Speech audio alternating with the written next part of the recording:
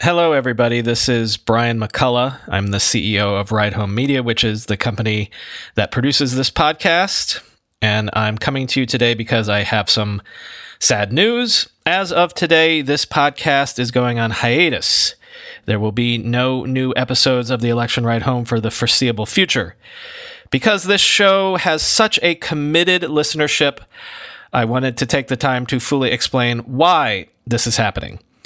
I'm sure you're all aware of the rotating host situation when Chris Higgins had to step back from day-to-day duties. We considered actually canceling this show then, but we felt that we owed it to the listeners to at least take the show past Super Tuesday if we could. Thus, we had the temporary assistance of Glenn and Jackson, and we were able to achieve that. But the original reason we considered canceling the show all those months ago did not change. And that reason was this show wasn't making any money. I don't know if you noticed, but the ads on this show have been very intermittent, unlike on our other shows, which are mostly sold out. The bottom line is, it seems that if you're a Pod Save America, for example, and you get 500,000 downloads an episode, advertisers will sponsor your show. But if you're a smaller political podcast with less than 50,000 listeners, advertisers seem to feel a politics show is too big a risk.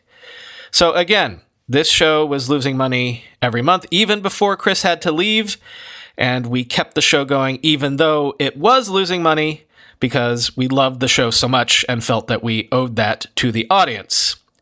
But now coronavirus has hit, and to be quite honest, it has been difficult to find stories from the campaign trail this past week that aren't corona-related, especially now that there are only 2 candidates. I very much hope that this show can come back before the general election, so keep this feed in your podcast app alive and check back around convention time this summer, or follow the show on Twitter if you've never done so, at Election Podcast. If we do come back, we will be coming back around the time of the conventions. Between now and then, I would tell you to check out our other Ride Home podcasts if you haven't done so. And if you are concerned about the big news of the day, like we all are, please do check out our daily podcast we launched last week, the Coronavirus Daily Briefing. I hope to talk to you all through this feed in a couple months, hopefully when the world is recovered and back to normal in some sense, and we can concentrate on normal things like electing a president of the United States. I do want to conclude by saying thank you, tremendous thank you to Chris, Glenn, and Jackson, especially Chris, for their exceptional work doing this show.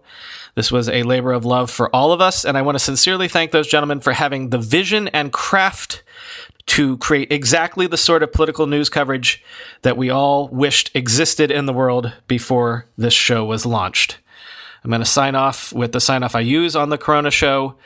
Be well, everybody, but also, God bless America.